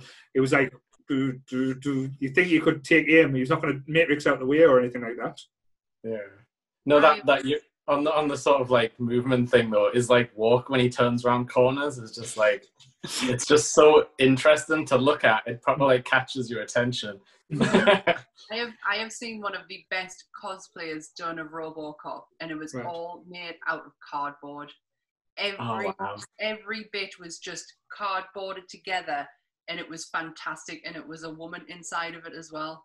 and it was so cool. It's she goes by her real name now, Danica, but her YouTube name was Comic Book Girl 19. All right. She's partly the reason why I am who I am today, because she was on the internet being me, and I was like, oh, and she did this amazing cardboard, like 3D effect, RoboCop. She also did what was it from Alien? You were talking about it earlier. Oh, the machine, the loader type thing. The loader. Yeah. She also made that as well, and walked around San Diego Comic-Con all day just in this loader as Ripley. It was absolutely amazing. Funny you say that.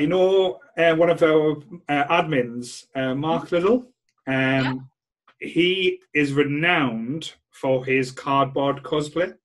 Really? He does some brilliant cardboard cosplay. If you send him a message or ask him on the post to show off his cosplay, he's done like Bender and stuff like that from Futurama. He is the cardboard king of cosplay. I absolutely love people's creativity in like any form, and that is just so fascinating. But going back to RoboCop and how awesome it is, I can't remember what the big machine is at the end. The big one. Ed 209. That's it. Thank you. I was doing my head in that. Scariest stop motion thing in my childhood. Yes. And Miguel Ferreira is the bad guy, like bad corporate guy. He's dead. Like Dick Jones, you mean? Yeah, Dick Jones was the name of him. But so sounds quite Dick Jones. But that was one of the figures I didn't have, and I had RoboCop, but I never had the Ed 209 because you got to know it was quite a big one as well. That was one of the figures from my childhood I never got my hands on, so I might look into it now I'm a little bit older, see if I can get my hands on it. Yeah, but I think we're talking before about Terminator becoming like toyetic, as they say on the toys that made us. RoboCop was like incredibly toyetic because he had obviously the suit. You could be like, oh, it's battle damage RoboCop. His helmet comes off. He had like a cool car as well because I had like future they kind of look like demolition derby cars. And like Ed 209 and definitely. And he had a jetpack in 3, I think. So they were just adding toys to him basically. Definitely. That was the 80s though. Like, look at He-Man was like weren't they toys before they were cartoons? Like, they brought out the toys. Then they introduced a comic book to sell the toys, and then they thought, we need a cartoon. So before they actually released the toys, they had all it was there just as a marketing campaign to make money, basically. Yeah, I think George Lucas really set people up when it comes to movies of RoboCop and Terminator, that there's a toy franchise there with the two. It's not just a movie franchise, there's a toy franchise behind it. I remember, I think for Terminator 2 especially, there was a kit I had. It was like a model kit where you had the exo frame for Terminator and you put them in a mold with plasticine, but it was a pink plasticine, and it put the skin on the Terminator. And then when you hit it, the skin come off and it showed the extra fine, but it was done in Play-Doh. I remember having that as a kid. If I find it, I'll send you as a picture. It was absolutely amazing. I remember having that as a kid. That's such a good idea. I couldn't think of anything worse. I hate the feel of Play-Doh. It goes through us. You don't have to feel it. It's like, like Leonardo gets them with the samurai sword, and it's like just put it with a stick. Just keep prodding it. That's true. Didn't think of that one. There's our pick. There's our mine and Jake's final pick. We just had the same list, bar one. So not too. We would have a good movie night. So this one turns out, again, I've left it to me last one because it is one of my favourite films of all time. It only got added to the top 5 not too long before doing this podcast, because my wonderful wife, Nicole, pointed out why have I not got this in, because it is an action film. I'll be honest, I had Speed in originally. Speed was in my top 5. why did I think that? So, but I did leave that off for this. And again, this has got one of the most iconic sounds. I'll not try and do it because I'll make a tit of myself. No, do it. Come on. It was done in 1981. Mm-hmm. And it was dun dun dun dun dun dun dun dun dun dun dun dun dun. So yes. Yay! So originally we had Tom Selleck as Indiana Jones, but thankfully we got Harrison Ford. But this one, Raiders of the Lost Ark, was my favourite film. Even though it got spoilt by The Big Bang Theory, who pointed out if Indiana Jones didn't do anything in this film, the film plot would play out exactly the way it had, just a lot quicker. Yep. Oh, okay. It was Sarah Fowler who pointed that out. I saw that clip today because at the moment I'm obsessed with TikTok videos. I just sit and scroll, and that clip came up of Amy, and I was good when you started singing it there. I was going to mention that to you because Raiders of the Lost Ark is not my favorite. Oh. I only like what's the third one called? Last Crusade. Last Crusade. It's the only one I like of the Indiana Jones franchise. Mm-hmm. So I was going to ask you if that was true. It is actually when is it like that he kind of just delays the events kind of slightly?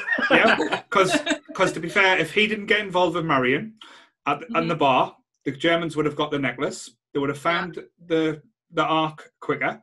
They would have opened the Ark and been melted and killed. So it's the same thing would have happened regardless. Yep, just Indy made it more interesting. Yeah. He's like nosy, just like gets in people's business. Yeah. That belongs in a museum. So, but this film, even before Star Wars, introduced me as Harrison Ford as a main actor, and I think absolutely brilliant in this film. There's aspects in this film that just are so funny and entertaining. I love the ad-lib bit, which is the most famous scene in it, where they're in the desert and Harrison Ford famously had the shits, and there was supposed to be this really long drawn-out fight scene with this really martial artist who was doing all these ninja scenes, and to get the toilet quickly to end the scene, Harrison Ford pulled out the gun, shot a blank, then ran off to go to the toilet, and they left it in the scene because it looked amazing and suited it perfectly. That is iconic. I had no idea that was improv, though. No, it was completely improv. It was supposed to be this long, drawn-out fight scene that was supposed to last probably 5 to 10 minutes. I knew it was improvised. I just didn't know that was the reason why it was improvised. No, because if you look at him, I know it's hot, but he's sweaty as fuck, and he's just looking to get off set because he was going to shit himself. Awesome. Play the blank as a distraction. Yeah. So he just pulled out his gun, fired it, and then luckily the guy reacted. Otherwise, it would have been a bit like say. But no, it was complete first as well. Yeah, which he did in Star Wars. Again, I'll always fight that.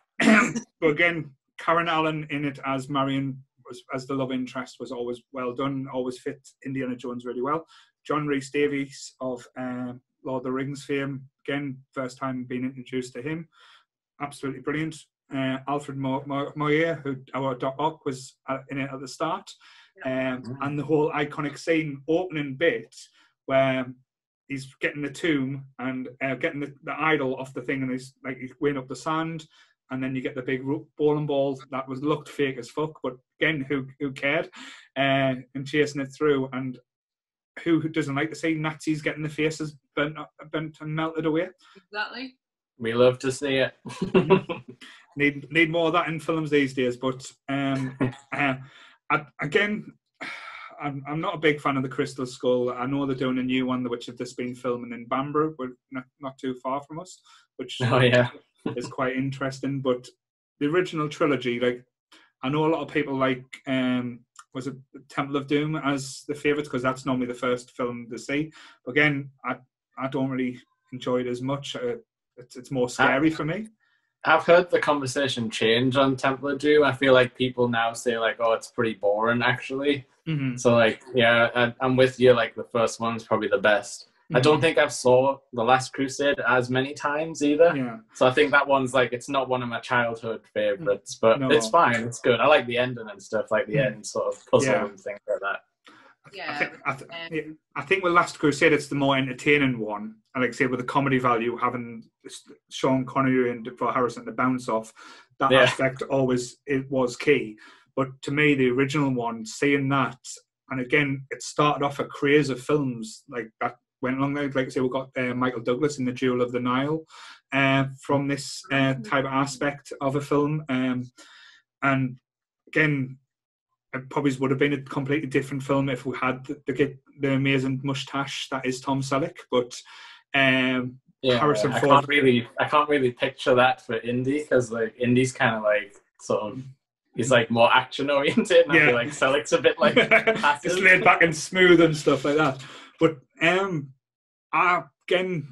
going back, I know I might be sounding like I'm like showing off saying going back to Florida, seeing that going to Indiana like movie experience there, where they show you how they're done, like the stunts live, is even more impressive. It's such a fun show. It's so fun. But the guy, I think it was Waterworld when I was in like Disney and like the Universal 90s. Studios. It's still there. yeah. It's so fun. But the big German guy is Bomber from Alvida Pet.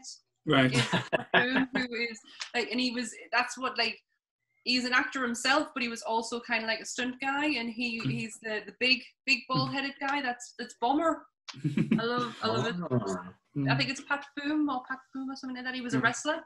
So when you're watching Alvida Pet and it shows you footage of him in the ring, that's real. That's like his real wrestling day footage. I know far too more about Alvida Pet than I should. But I know far too much about wrestling, so it's fine. No, it's fine. But what I wanted to say about as well, I'm a big lover of practical effects when it comes to movies, and I think a lot of the action films back then had a lot of more practical effects done better than what we're seeing these days. And if you think about it, with these type of films, like especially the Indiana Jones ones, there was, especially the old ones, no CGI. It was all done practically. I know one of the famous mistakes in the film, which is quite good. And I think they've got it out with the 4K and the Blu-ray version, but if you've got the DVD or video, you can still see it. When Indy falls into the pit with the snakes, he looks at the snake and there's a glass and you can see his reflection. Yeah, I did not know that. Yeah. I have seen that. It's like you wouldn't notice it in like the quick moment it is, but once it's pointed out to you. Like, isn't it because he's like, is he like real life terrified of snakes? Oh yeah, 100%. Yeah, he didn't want to do the scene at all. He was asking for any other thing other than snakes. But isn't that line improvised as well, where he says snakes? It could have been anything, but it was snake, or something along those lines. I'm sure that line was improvised. Possibly, I wouldn't put it past anything like that. But again, as an action film, it probably doesn't jump out, because it didn't jump out because it's more of an adventure film, if that makes sense. But it is an action film, I would say, one of the greatest ones. So yeah, that's my last pick, and one of my favorite films of all time. Like I say, I'm always going to be a big Indy fan. I'll always go back to Indy. I love watching it, especially it was one of the ones I got the projector out and watched again, and it still lives up to the expectation. That's so cool that you can do that. Like you can experience these movies on a larger screen. Like, I've never seen Jurassic Park on the big screen before. It's like my dream just to see Jurassic Park on the big screen. I think I did get to see that like in I saw it when I was a kid in Sunderland, and then I'm pretty sure like they did it again sort of in like the 2010s. Yeah, they brought it out in 3D, so there was a 3D version on the cinema. Not do 3D. I'll end up being sick. Yeah, that was probably what I saw. I don't like 3D either, but I think just to see Jurassic Park, it was like worth a shot. Well, I mentioned this on our Jurassic Park episode. Me and Carolyn were trying to get tickets for The Sage because they were showing the movie with the orchestra playing in a live orchestra, and then could we get tickets for it? It would have been like not only to see it on the big screen, but have a full live orchestra playing you the soundtrack through the. Oh, come on, man! But yeah, I am going to live out one of my dreams. It could be an idea. Like I said, just thinking out loud here. Again, like I said, not for all the listeners, but if like I say, if you know anyone that's got a big back garden, I would say I can get the screen out and like say you can actually put it in the back garden, like especially when it's getting darker nights now, it could be an option. Yeah. That would be a cool idea. I am just so excited. Really stretch that FBI warning to like for not to show up things to like so that everyone can see it. Yeah. That's awesome. Oh wow. But that's, like I said, my last pick. The only other one that did, like I said, I mentioned before, was Speed. That was going to be in it. And the other one that did come out and go back in and come out and left last 5 minutes, I swapped it for John Wick, actually, was the Matrix. Oh, yes, I watched that. Matrix? I watched that the other night and I was thinking about it, but I was kind of like, it's definitely super influential. But it kind of, some bits look a bit goofy now, probably just because it was like early CGI. Yeah. The bit that takes me out of it completely, makes it from a perfect film to just being a good film, is Superman at the end when he flies off. I'm just like, like Rage Against the Machines playing. That element kind of just went, right, fuck you. But that's my only gripe with that film, basically. Yeah. But yeah, I watched it recently just because obviously the trailer for 4 came out and they're all on like Amazon. So I was like, it definitely crossed my mind because like there's some cool action with like Hugo Weaving. I don't know if he was actually doing some of the stunt work or what, but his character's like got some cool fights and it's kind of cool how it's like a guy in a suit fighting. Yeah, it's like, but he looks brutal as fuck. It's amazing. Like I say, there's some amazing scenes, like Lawrence Fishburne's Morpheus when he's on that chair, and then he jumps out the window to the helicopter. Like I say, that whole element, like I say, blew me away. It just seemed so powerful back at the time. But I know there's an uncut version of The Matrix as well, which the only thing they cut out was a headbutt. Apparently, to stop it from getting like a high rating, they had to cut out a headbutt that Keanu Reeves did. Yeah, it's unreal what you've got to censor in Hollywood sometimes just to get your movie out and what. So a headbutt could do it. Yeah, can I just ask, like, did everyone end up with a copy of The Matrix because it just came with like a DVD player or something? Because I definitely did. Yes. That in Toy Story. Okay, I think I got like Terminator 1 with the PlayStation 2 as well. But yeah, like very early DVD days. Yeah. I didn't get free shit like that, bastards. And it had like my Matrix had one, when you would like snap the little plastic. Yes, I've still got it upstairs because it's my mum's copy. We've still got it upstairs. It's the snap thingy. My cardboard on the front. Yeah. The only dodgy one I had was Stephen King's It. That was on double-sided DVD, so you had to play one side, then turn it over to watch the second part. Oh God, yes. My copy of The Exorcist has an A and a B side. It's not even that long of a film. Oh. Please turn the page. It does actually come up. It says, "Please flip the disc." Yeah, please flip to side B. Yeah, I remember that. Continue your nightmare.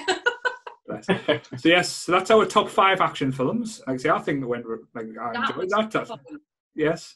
I really enjoyed that. I really, really enjoyed that. And also, Jake, I really want to get you back on to talk about wrestling.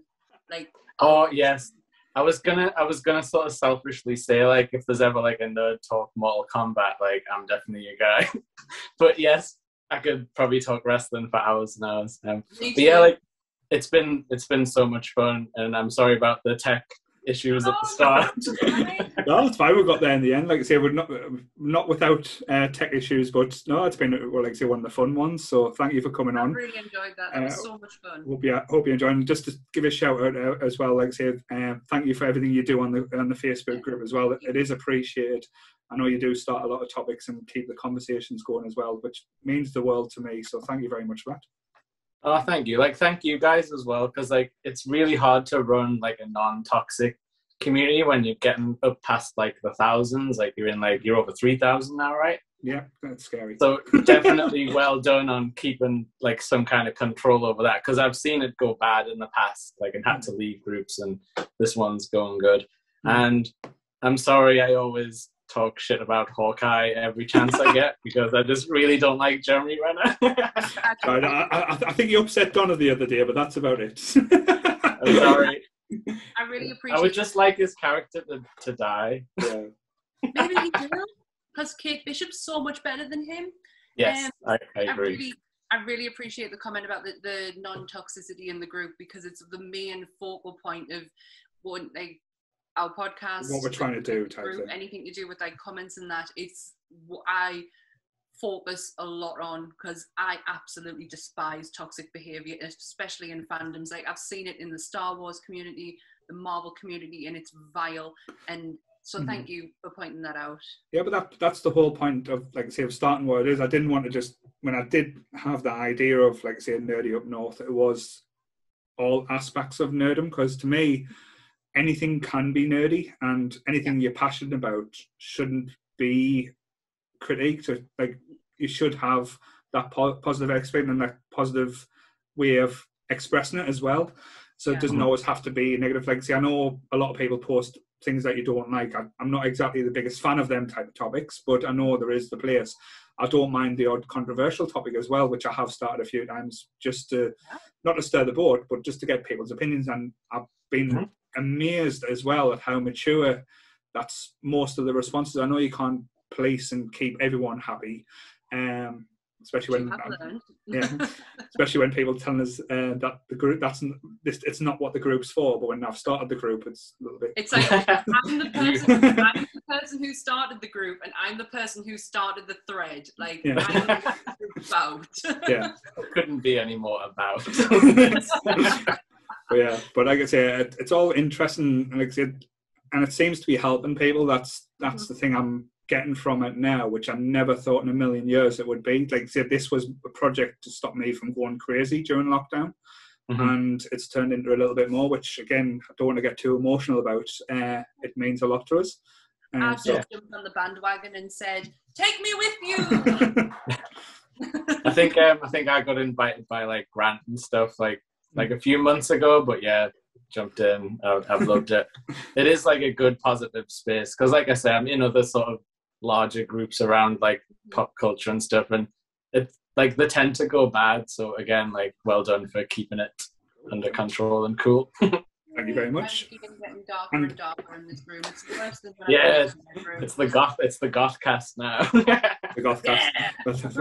Well, to be fair, next month is going to be turned into the goth podcast, when we've done all about Halloween and stuff. So a lot of interesting episodes and interesting ideas we've got for that. So fingers crossed at the work. I should look forward to those. Once the October is over with, I definitely want to arrange a wrestling, because like, I am itching to talk. Wrestling has been my life since I was a child, so I'm desperate to talk. You know, when you said, like, you've said in the past that you like watch stuff with your granddad. Like, my granddad loved wrestling, and he's not around anymore, but I still think of him whenever I watch wrestling, because it's like, it was our thing.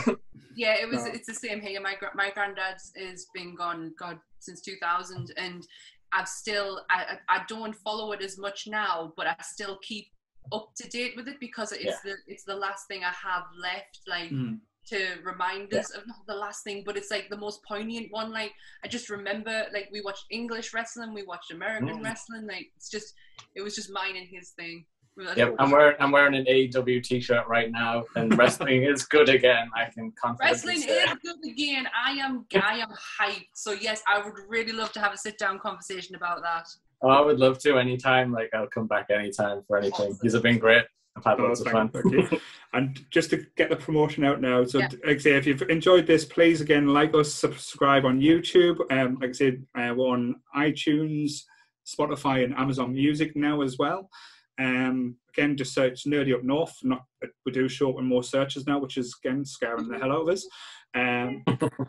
But again, if you want to join our Facebook group, please, it's Nerdy Up North Community on Facebook. We've just launched the Nerdy Up North Book Club, which again, I don't really have too much involvement with, but I'm trying to support. And we're on Instagram as well, Nerdy Up North. We're growing there as well. We're almost at 2,500 followers on Instagram, which is just me just posting the memes that I find on the Facebook group. But, yes, so again, Jake, you've been an absolute star. Thank you so much for coming on. Like I say, again, hopefully it won't be too long till we'll have you on again. And I hope you've enjoyed it as well. Definitely enjoyed it. Thank you so much for having me. So remember, same bat time, same bat channel. Stay nerdy, everyone. Bye. Bye.